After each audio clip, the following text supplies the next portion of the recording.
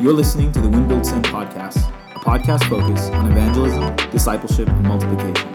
I'm your host, Gabriel Menchaca. Thanks for listening. Play this record as frequently as possible.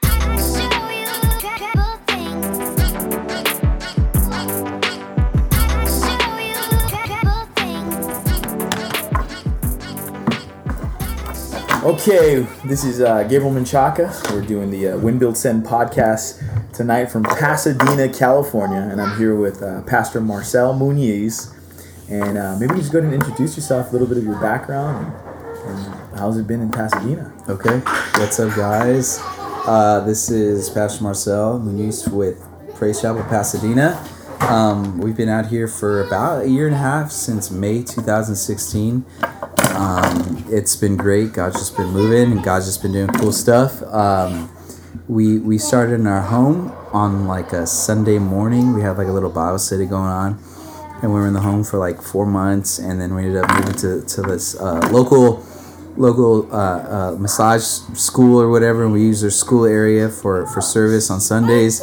We got a word from the other day that said that we'll be getting the rough crowd, and I feel like, I guess in a sense that's pretty true, because I think the background of the people that we're attracting is not like our own. Like, my wife grew up in church. She never really did anything crazy bad or anything. And even myself. And who's your wife? By the way, my wife, her name is Raquel Muniz. Before that, her last name was Hernandez, and she grew up in the Paramount Fellowship, the Paramount Praise Chapel, and her dad is Dave Hernandez, Pastor Dave Hernandez, who is currently pastoring over in Cerritos. Shout out to them. They just got their new building. They're doing a grand opening on the 29th, which is amazing. Yeah, awesome. I'm going to try to get a fill-in pastor so I can attend their first service. I mean, I'm just kidding. I don't know. We'll see.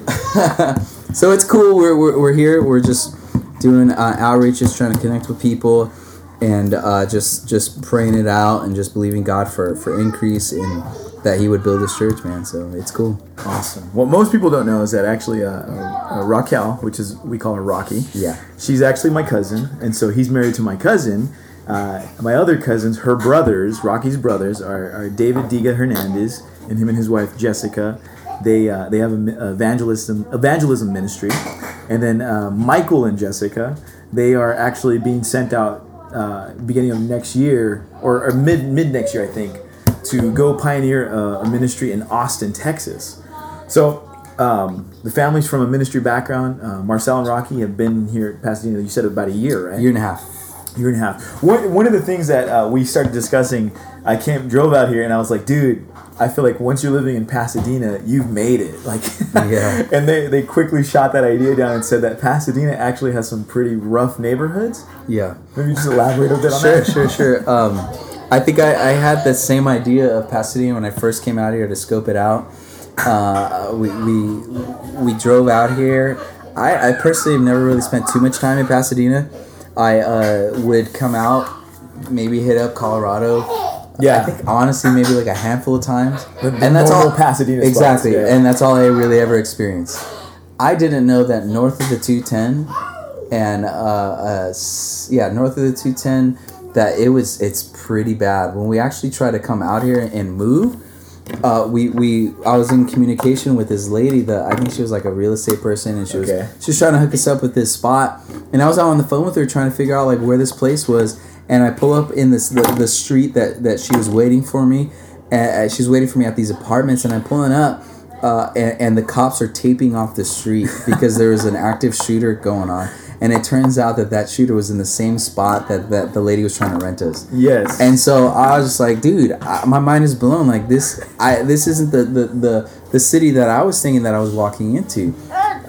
We were driving around and trying to figure out the city, and even I know that there's a homeless issue like everywhere. There's a lot of homeless people. Like we were over here on the east side, by the freeway. Man, it was just like bum city, dude. Like I know they have issue right off the 57 in Orange County. It's not that bad, like in a concentrated area, but like just everywhere. There's a lot of hotels off of Colorado because of the Rose Bowl. Or not only the Rose Bowl parade, the Rose Bowl like thing that happens at the Rose Bowl, but because of the Tournament of Roses, Like they always have people flying in.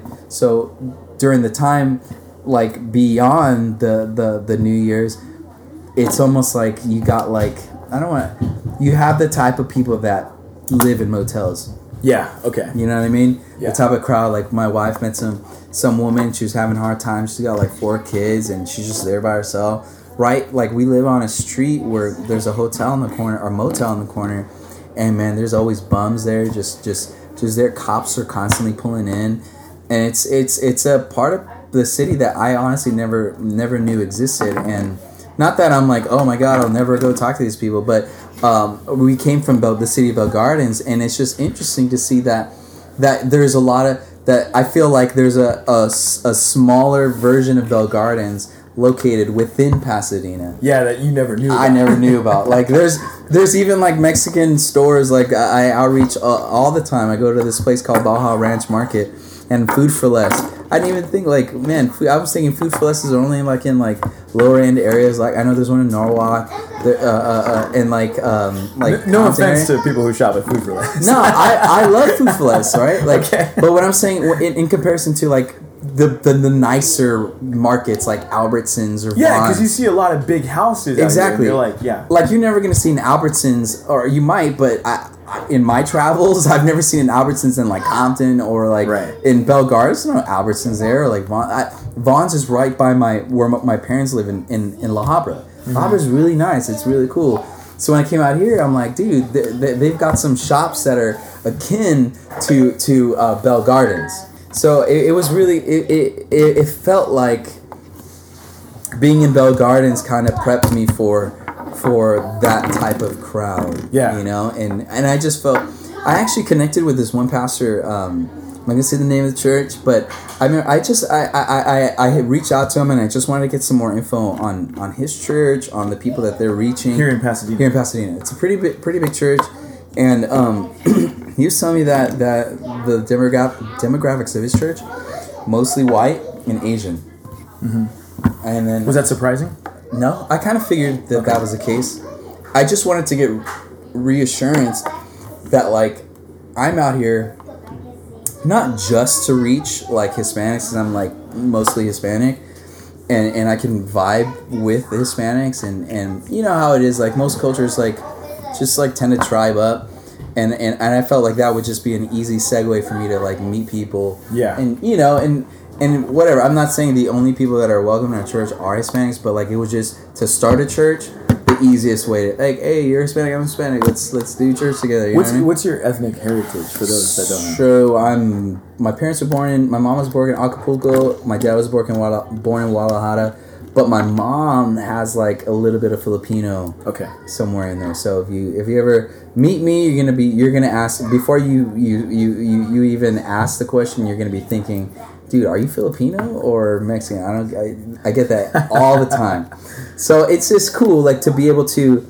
So when I met that guy, he just like basically reassured, like convinced me or validated my idea that like, hey, not too many people are reaching out to English speaking Hispanic people. Yeah. I think, dude, you're not going to find a shortage of Spanish speaking churches in here in Pasadena. They're all over the place. Okay. But I have yet to find like many churches that are just like you'll find a lot of Spanish churches who will address and speak to the older Hispanic crowd that sometimes only speaks Spanish. Right.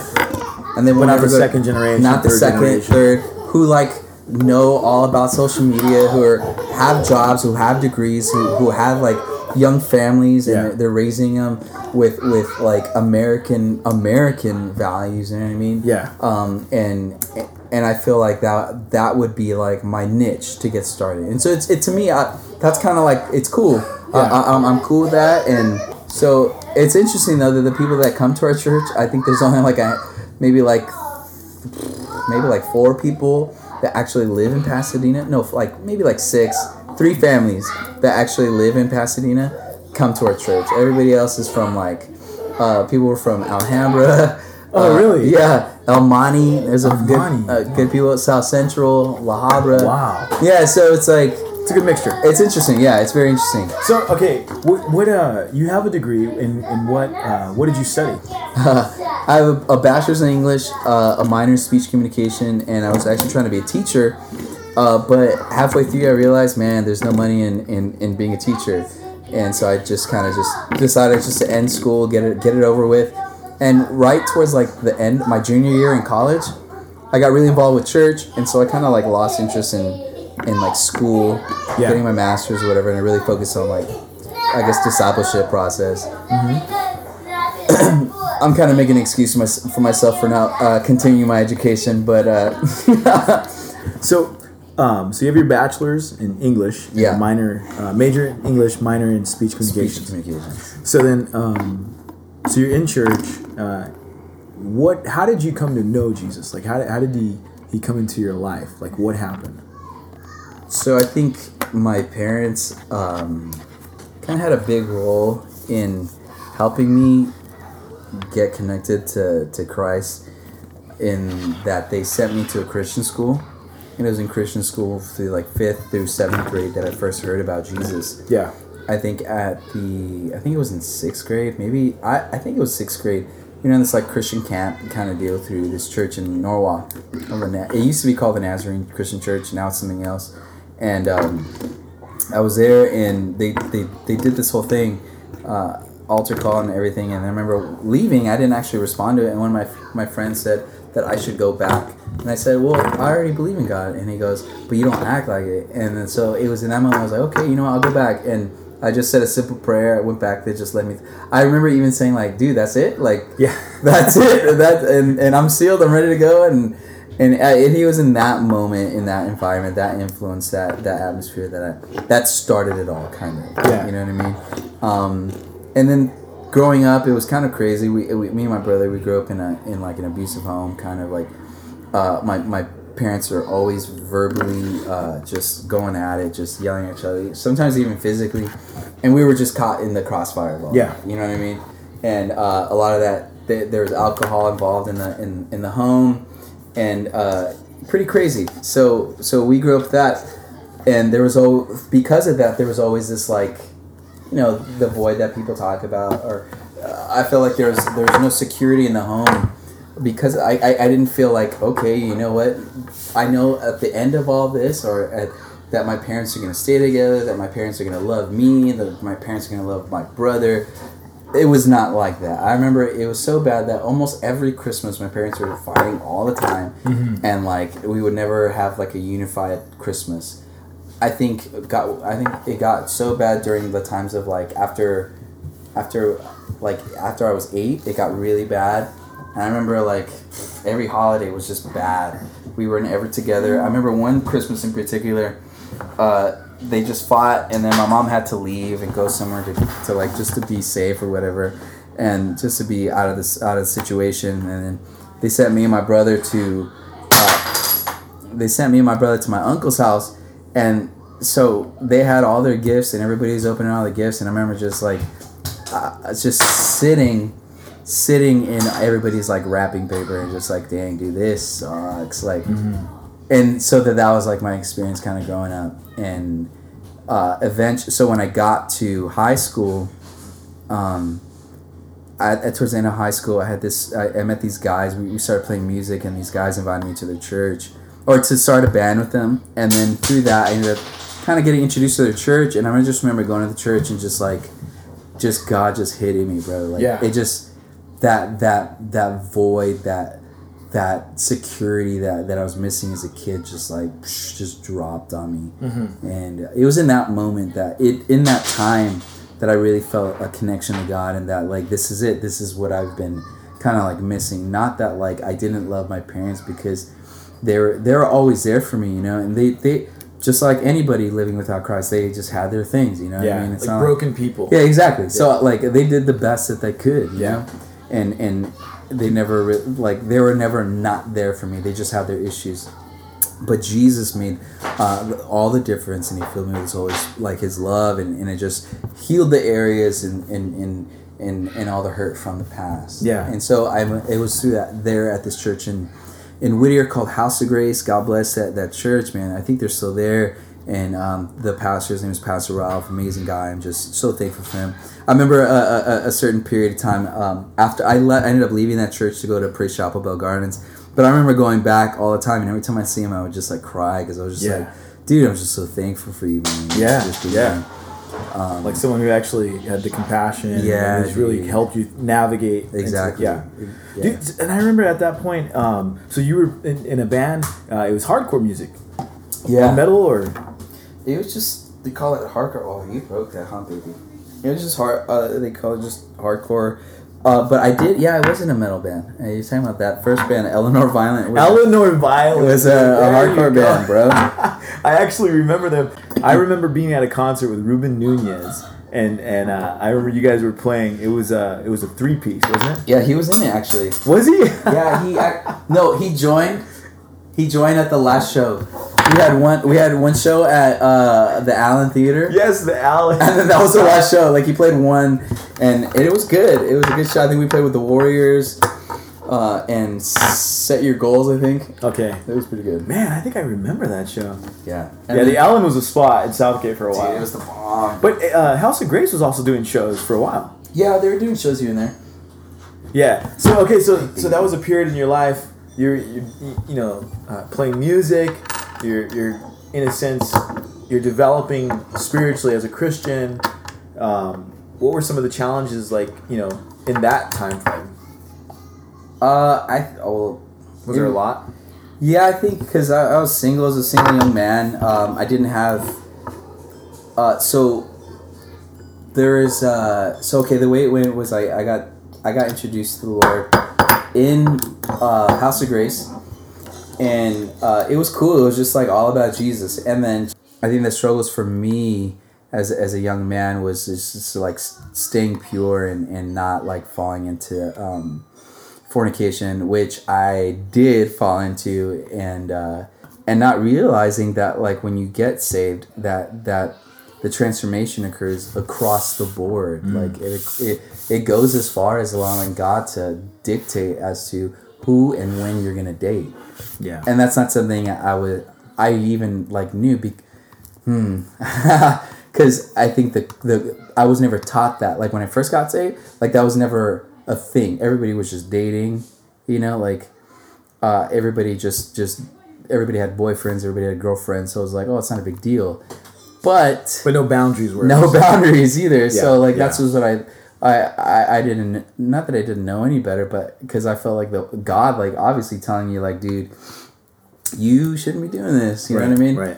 And so I think that was a major struggle in the very beginning. Like getting catching on and wanting to preach, that's easy, getting the vision of like one day that God can use you, that's easy because it's some sort of self-satisfying. It's sort of like, look at me, look what I've achieved to some degree. You know what I mean? Like I have goals I want to achieve. That's easy, right? Because in the end, it kind of serves you. You look cool preaching. You look cool doing all this good stuff.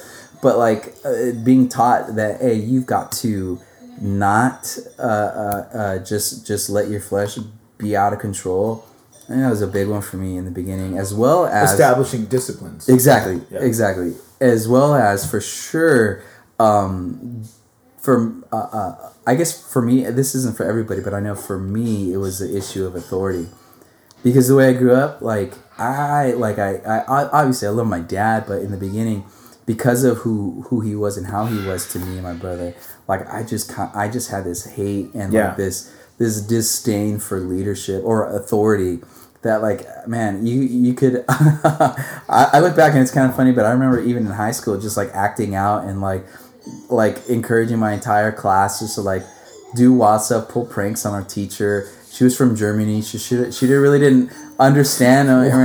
So we were always pranking her, always just doing crazy stuff, like faking fights in the classroom. Someone stole her keys, and just like always like screaming and yelling and just like, and I just had like any chance I could, I would just like just have an issue with authority, and so that was another thing for me.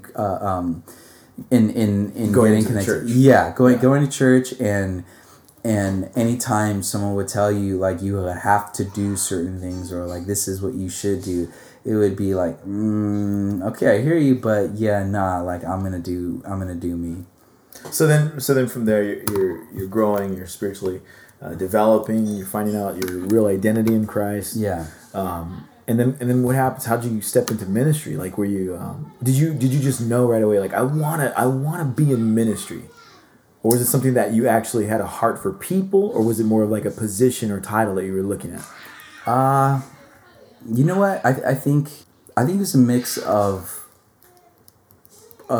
actually caring for like a group and like community that I got from like being in water polo. And even my dad he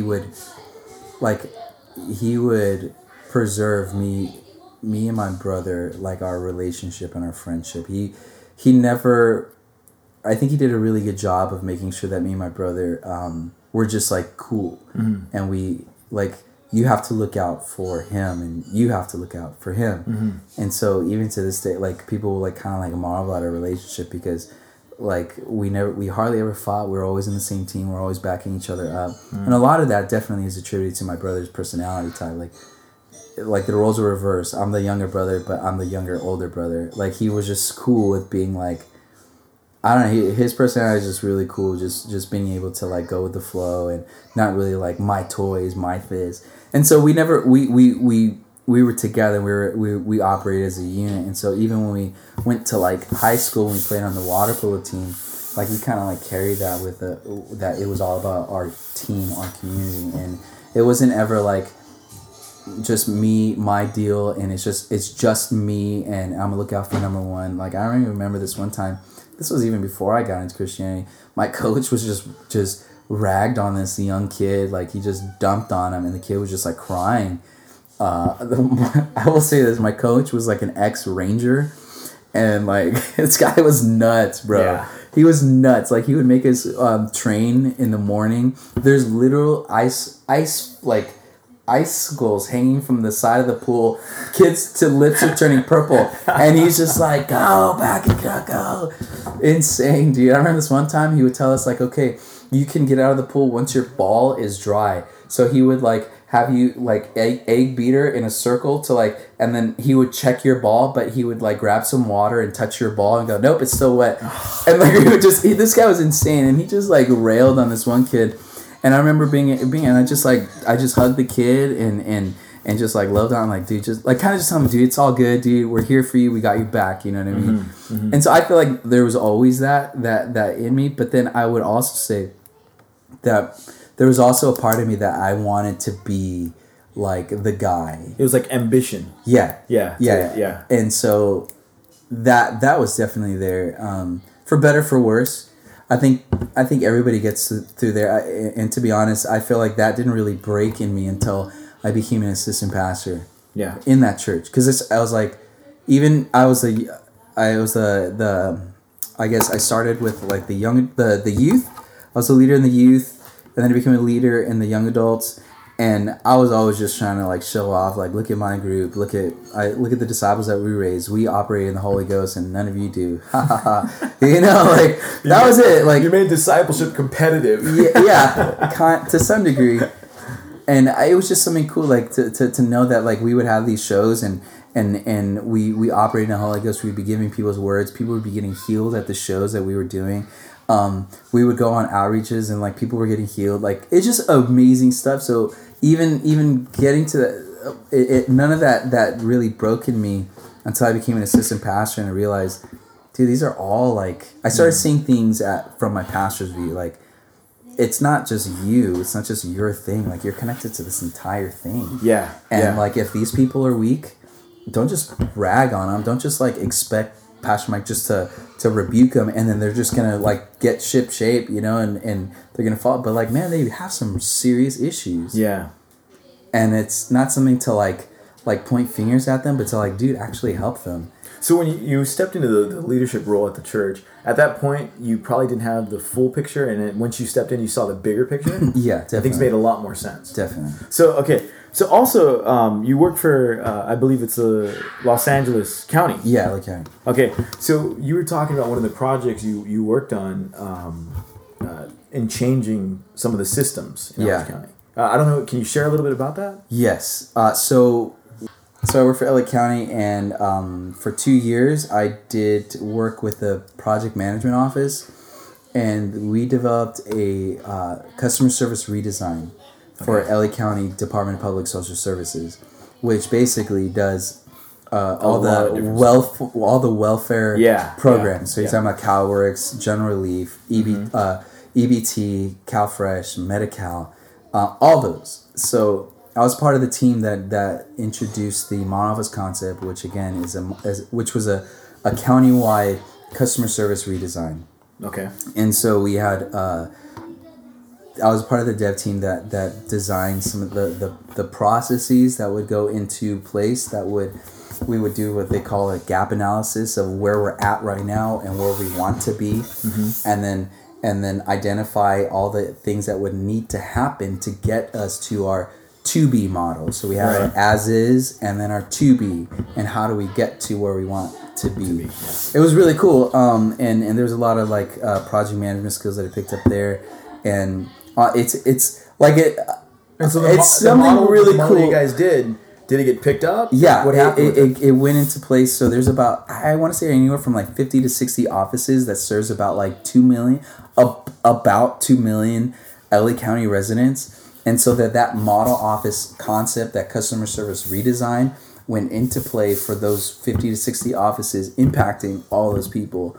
We took like one of the, I guess the claim to fame for that process or that redesign was that we took like a 90-minute process, a wait at some of these offices for a simple EBT card request. So you'd wait like 90 minutes to get an EBT card. Hour and a half. You already have benefits approved. Everything's super. It's just there. Like all you just need is a card. You lost your card, whatever. We took it like an hour and a half process, turned into like a 5-10 minute process. Yeah.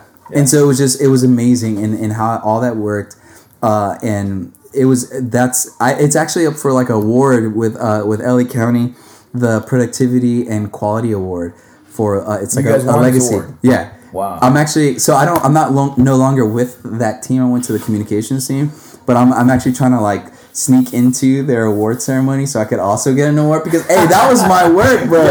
You know, I put my blood, sweat, and tears in that thing, dude. Yeah. They had me driving out to like Lancaster, Chatsworth. Wow. Dude, it was cool. Like now I'm looking at it, it was really cool, but dude, it was tough, dude. Yeah. So you brought about like a change into LA County. Yeah. That's a good segue to talk about Praise Chapel, because I know that there's some areas that you really feel like, man, we could bring about some shifts to help our fellowship as a whole. Yeah. What are some of those things that you looked at and you saw like, man, we could do this a little bit better? I guess when I look at church planning, some of the pain points that come up from my experience in my own experience of church planning, which were mitigated by Stadia. Mm-hmm. Like, mad shout out to Stadia. They really made a complicated process of stuff that really doesn't get laid out or identified when you accept the call to church plant. You know what I mean? Like the way Praise Chapel does, which is really cool. Just to break real fast, Stadia is a church planting resource organization that provides mentoring, management, coaching. I don't know, what else do they? It's just basically like a church planting project management team. They walk with you. Yeah. They don't really do the work for you, but they really just lay out the process of. They make it confusing and process simple. They have all these different things that man, I didn't even know about, that you had to do, like legals, EIN process, and where to start and how to finish, and they really give you confidence on completing all of that stuff. Like, and for our fellowship, that's something I would say fairly new, that we Praise Chapel started as a movement, and so we really didn't have understanding of structure. We didn't have understanding of how to obtain these legal specifications that are required for church groups and and churches and that. So this group came in and really helped bring in that area that to help us really grow. Yeah. So and then with that being said, you're in, as we talked about earlier, you're in the first year, or you're celebrating 1 year. Yeah. Of being in Pasadena and pioneering a new ministry. Yeah. So you're actively church planting, and you're saying that within our own fellowship, there's some things that we could definitely get better at. Yeah. And so a lot of it, you said, was sparked from Stadia. Yeah, a lot of the help that they offered, I feel like, man, why have an external source when we could have our own? Yeah. You know what I mean? Yeah. So even though they had a lot to offer, I feel like just like anybody would have, like, with just like a third party coming in, is like, who are you? You know, like Praise Chapel, I feel like prides itself in being like a family thing, you know? So when you just have like a stranger kind of come in and be like, hey, let's do this, you're just like, and so why not have your own people? Yeah, and you know what I mean? It is pretty cool though to also see that this group could come in and kind of teach us, you know, as opposed to having to take the reins and do it completely for us. It's cool to see that, like, hey man, they could come in and teach us a lot and help us. Because, I mean, Praise Chapel, we do have a strong emphasis on being like a family organization, like where we know each other. But I feel like at points it's our strength and our weakness. Sure. You know, so, agree. so it is a good thing. I definitely agree with an outside perspective can help bring some well needed change. So what are some of the main things that you identified and you're like, you know what, man, we can do this better? Definitely in the mentorship so I think that there's some things that we can pull from them to run with and modify according, that would really fit our own fellowship and the way we operate. Right, because they do help a lot of different organizations. Yeah. And so there's nothing really uniquely specific to Praise Chapel. So what you're saying is there's some things that we can take and make them, in a sense, custom to what we do and how we do it. Yeah. So there's things like they did with, like, identifying the legal process and just laying it out. I'm like, wow, thanks. Like, I don't even know where to start with that whole thing. Yeah. And I think that can kind of become an issue for people who don't know anything about that. And let's say they're working all the time, 40 hours when plus are you gonna a have week? time to like do any of that stuff? Which people do, like our pastors do that, man. But it's just like, that's just another thing that these guys maybe weren't aware that they have to do when they signed up to go, you know? Yeah. And now that all of a sudden we're on the hook for doing like monthly reports, like when not everybody has had the privilege of doing the books in their mother church. Mm-hmm. Like getting used to that, man, that took, for me, oh God, that was such a, I like dread doing it because it's like, this isn't my strong suit, you know what I mean? But I feel like even giving us best practices and how to do this and what resources are available that you may or may not be aware of to help you along with the whole, not only budgeting, but reporting on your finances and the requirements and how serious it is. Mm-hmm. Sometimes that's not all laid out up front. Well, I think because too, like in Praise Chapel, there's a huge emphasis on people. Like, we are very relational. Yes. We want to talk to people. We want to spend our time hanging out with people. We view discipleship and fellowship as interchangeable words, and we love being around people. So when it comes to like paperwork, we're kind of like, dude, like get away from it, you know. But, I agree. But it is something that I think that's you know, that Stadia probably brought attention to. That in turn you're saying, hey man, I think we as a fellowship can really focus and just kind of learn from this. Mm-hmm. Okay, so you've identified those areas. One of the other things that I know that you have a strong drive and you have a good insight into is succession planning. The areas of making sure that there's someone in position for a future shift or leadership change. What are your thoughts on that? Like, if you can just give us an overview. Yeah, for sure. I first heard this term in my job. So where I work at, again, is LA County, and there's like, okay, so DPSS has about 6 to 8 executives, like top executives, and they'll have like their own plans. So there's this massive strategic plan that happens every 4 years, right? They plan, these are our goals for this next 4 years. Okay. And we have to achieve them. Every single executive pulls, I guess, goals that are relative to their bureau. Some of them are like tech guys. Some of them are workforce development people. Some of them are communication, like a special ops people. And everybody like kind of like cherry picks these goals that are relative to their position. But one that permeates every single one of them is succession planning, meaning that they are responsible for developing leaders to replace them and ensuring that their organization, DPSS, that the services go uninterrupted regardless of who's in charge, regardless if someone is there. So basically planning for departure, whether someone gets a better job and leaves the DPSS, whether someone retires, some maybe an accident happens, they pass away, or they're out and they can't make it.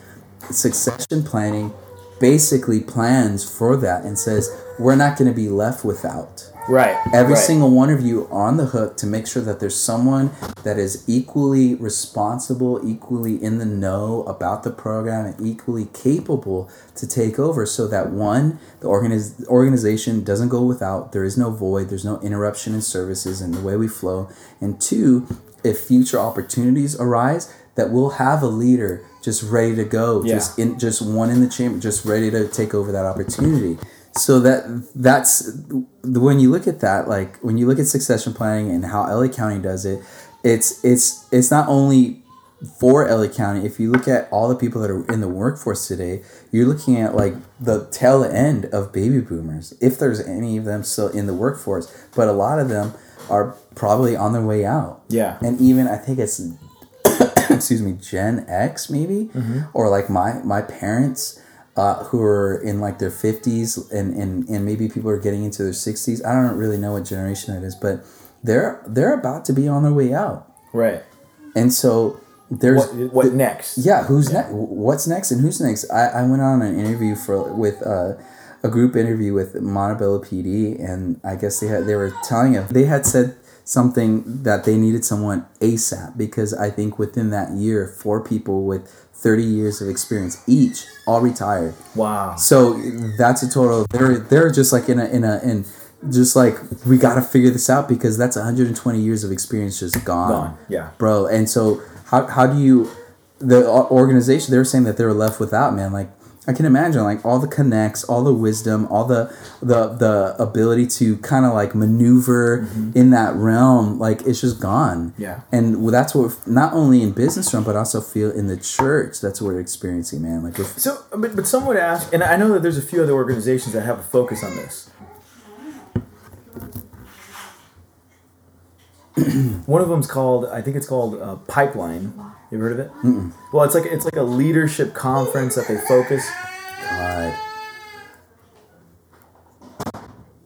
It's a leadership conference, and they focus on developing leaders, and they call it Pipeline to make sure you have a leader in the pipeline ready to go next. Okay, it's a Christian organization? Yeah, it's a Christian conference. I believe it's annually, but I'm not sure. But there's a few other ones that I know of. But let me ask this: the differentiation of discipleship and mentorship. So the idea of you're taking somebody and you're discipling them. For me, I would say that it would be like you're developing them in the Christian context to follow Jesus in a greater capacity with their life. Yeah. Mentorship is more about positioning yourself to teach someone to be a leader themselves. So would you agree with that, or would you say that's a little bit different, or what are your some thoughts on that? I feel like you can disciple someone to become a leader and essentially be doing both. I think discipleship looks different for different people. Obviously not everybody's going to become a leader. Right. So I think discipleship has elements of mentorship when the case, you know, when there's a need for it. So like for me, my pastor didn't just disciple me just to go closer with God. He actually groomed me to become a leader, which also was mentoring. We did premarital counseling with him. We did, he would actually allow me to sit with him when he was correcting people and allowing me to see that end of it. So if anytime it would arise with me when I'm out there doing whatever, I would know what to do. Yeah. So like, I think mentorship is an extra element that is included with discipleship. Yeah. Whenever the person is has the same goals, when those goals of leadership are aligned. That's not everybody. Obviously, not everybody's trying to pay the price to become a leader. Not everybody has the same goals to become. Some people are cool with just coming to church and being discipled and being a better mom. Right. A better father, a better son, and which is totally fine. And I would even say that's a leadership role in itself, just in the home. Exactly. Yeah. It's I think that's okay. But if we're talking about mentoring to be a church leader, ministry leader, I don't really see them different. I see them together, but not always provided, not always there for every single person that's in the church. Okay. All right, let me ask you this to kind of close up. This has been really good. I think there's a lot more we could talk about. Oh, yeah. But we want to keep it kind of short because the kids... Yeah, the kids are just crazy. Dude. Kids are wild. There's a lot of good things we could talk about. Hopefully we can do this again. Yes. But to close it off, win, build, sin. The idea of evangelism, discipleship, multiplication. Briefly, what would you speak into those areas about? Evangelism, discipleship, right. Multiplication. I don't think it's anything new.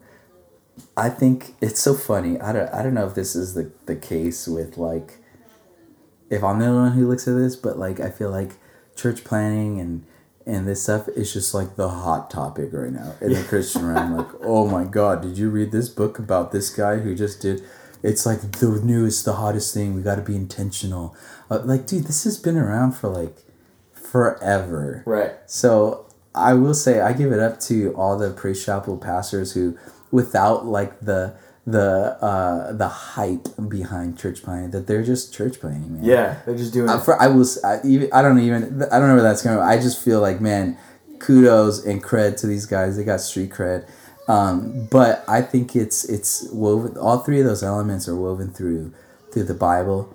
I think Praise Chapel is, or even what we do, Win, Build, Send is biblical. It's not just something that someone pulled out of a hat. Right. I think that evangelism is probably the hardest part of them, because I feel like it's the hardest thing to try to get people to do. I think evangelism is the most difficult piece to keep alive. I had read somewhere that said it takes about like 5 times more like pushing or resource or focusing on to keep evangelism as a value. Yeah. Which I totally agree, because and I think that it's probably one of the most important parts in whatever form, like social media or even just going on the streets. Like I do both, right? Like I think you have to take whatever opportunity. Music, even. Exactly. Utilization of everything. I think every single avenue of evangelism should be used. Language. Yeah. Discipleship. That's something that you just have to do. And it's essential, man. Like it's odd. Like I've gone to other churches and I've heard other people talk about their type of churches, and that you don't have the type of contact that not just us, but like that I've been taught to have. Yeah. You know, that like I've been to go talk to the pastor. Yeah, to like go talk to the leadership. Yeah, exactly. And they know you. They welcome you. A lot of times on the first time they meet you, they want to hang out with you and they want to like go have lunch with you, and they care about you. They're praying for you, reaching out to you. I remember in Bell Gardens, like I was as a assistant pastor. I was in charge of doing the follow up. Mm-hmm. I kind of like elected myself to do it, and it was so cool being able to like talk to people who came for the first time. They're like, whoa, like you're actually calling me to like check in to see I'm okay. They were so weirded out by it at first, but then they're like, oh, by the end of the conversation, after I just like kind of just told them like, man, we're just thankful for you to come through, and I just want to connect with you, you know, so if there's anything that we can pray for you. Like we just want to be real. And we want to just let you know that we care about you and that we're here to back you up. One of the guys came back and like, he's like, he I don't know. I ever since I left Belgrade, I don't even know if he's still there though. But like, I remember one guy, he was just like so touched. He remember him telling me like, dude, like he had just got off the phone, or he had just got out of like this huge argument with his wife, and he told me like over the phone, he was like, I thought that was the argument to end the relationship, but he just felt like, dude, that was just God, like for me to call him and just connect with him. So I feel like discipleship in our realm looks like just straight up contact. Yeah, relationship. It's so funny. There's this one guy in church. He was like bragging to his sister. I guess she was saying something about, you should go check out this church or whatever. And then he was like, yeah, but does your pastor does their pastor text you? Does their pastor call you and go out to eat with you? And he was just like bragging. Yeah. I didn't know he was doing that. He just showed it to me later on. I was like, wow, that's I'm glad that is a thing that he's like proud of, because that's what I'm proud of. Yeah. I'm proud of that connection that we can build like that. Yeah. And then so final thought on sending. The idea of multiplication. I think it's crucial, man. I think that it coincides with the succession part, in the sense that, man, we need new leaders to carry on the torch, not only for Praise Chapel but for the gospel as a whole. Right, the Great Commission. Especially in America, man. If you look at the numbers that are out there saying like the average pastor in America right now is about 54 years old. Mm-hmm. Come on, dude. That's like 11 years away from retirement. A church can barely go... based on from what I've seen, man, like a church can barely get momentum at 10 years. Mm-hmm. And so you're telling me someone after 10, like let's say the average pastor 54, 10 years later, the church is like at its point where it's about to go, and he's like ready, feeling it to retire. Yep. Like, dude, I don't care. So I feel like I hear people say like, I don't know if I'm called to be a pastor. Like, put that to the side, bro. Like, look at the numbers. I feel like it doesn't matter what you feel like. The gospel needs its leaders. The gospel needs its preachers. The gospel needs its next generation of people that would be willing to go out and to be sent. Yeah. In whatever capacity, okay? If that's singing songs, if that's having a business or whatever. But I think you can't compare any of those to being a preacher. Yeah. Yeah. Hey, crucify me through rocks, man. I don't care. So if they want to send you hate mail, where can they go for email it. Hey, dude, 123 I don't care email.com. But if they want to check out some of what's going on in Praise Chapel Pasadena, where can they just hit me up on Instagram or Facebook. What's the username? Username is PCX Pasadena. You could check out our website. It's on there, and there's also I think the biggest thing that you could just check out is probably like our Instagram. We update that regularly. And just pray for us. I don't know if you guys can just really just pray for us. We're experiencing God just moving, and we're my thoughts for our church is that I want to build like healthy relationships so that when new people come, that they're not like threatened. Yeah. If I decide to kind of like spend some time with them, or like, you know what I'm saying? And then I also can teach our church that like new people are a good thing, that we should welcome them, and that we should expect them, that we should, just do whatever we can to make sure that we do all three of those, that we win, we build, and we send. Yeah. Yeah. All right, man. Well, this has been good. It's been pretty quick, but like I said, hopefully we'll have a part 2. Yeah. Talk about more like other stuff we talked about. But yeah, thanks, Pastor Marcel, for being on this podcast. You got it, man. Thanks for having me. Appreciate it. All right.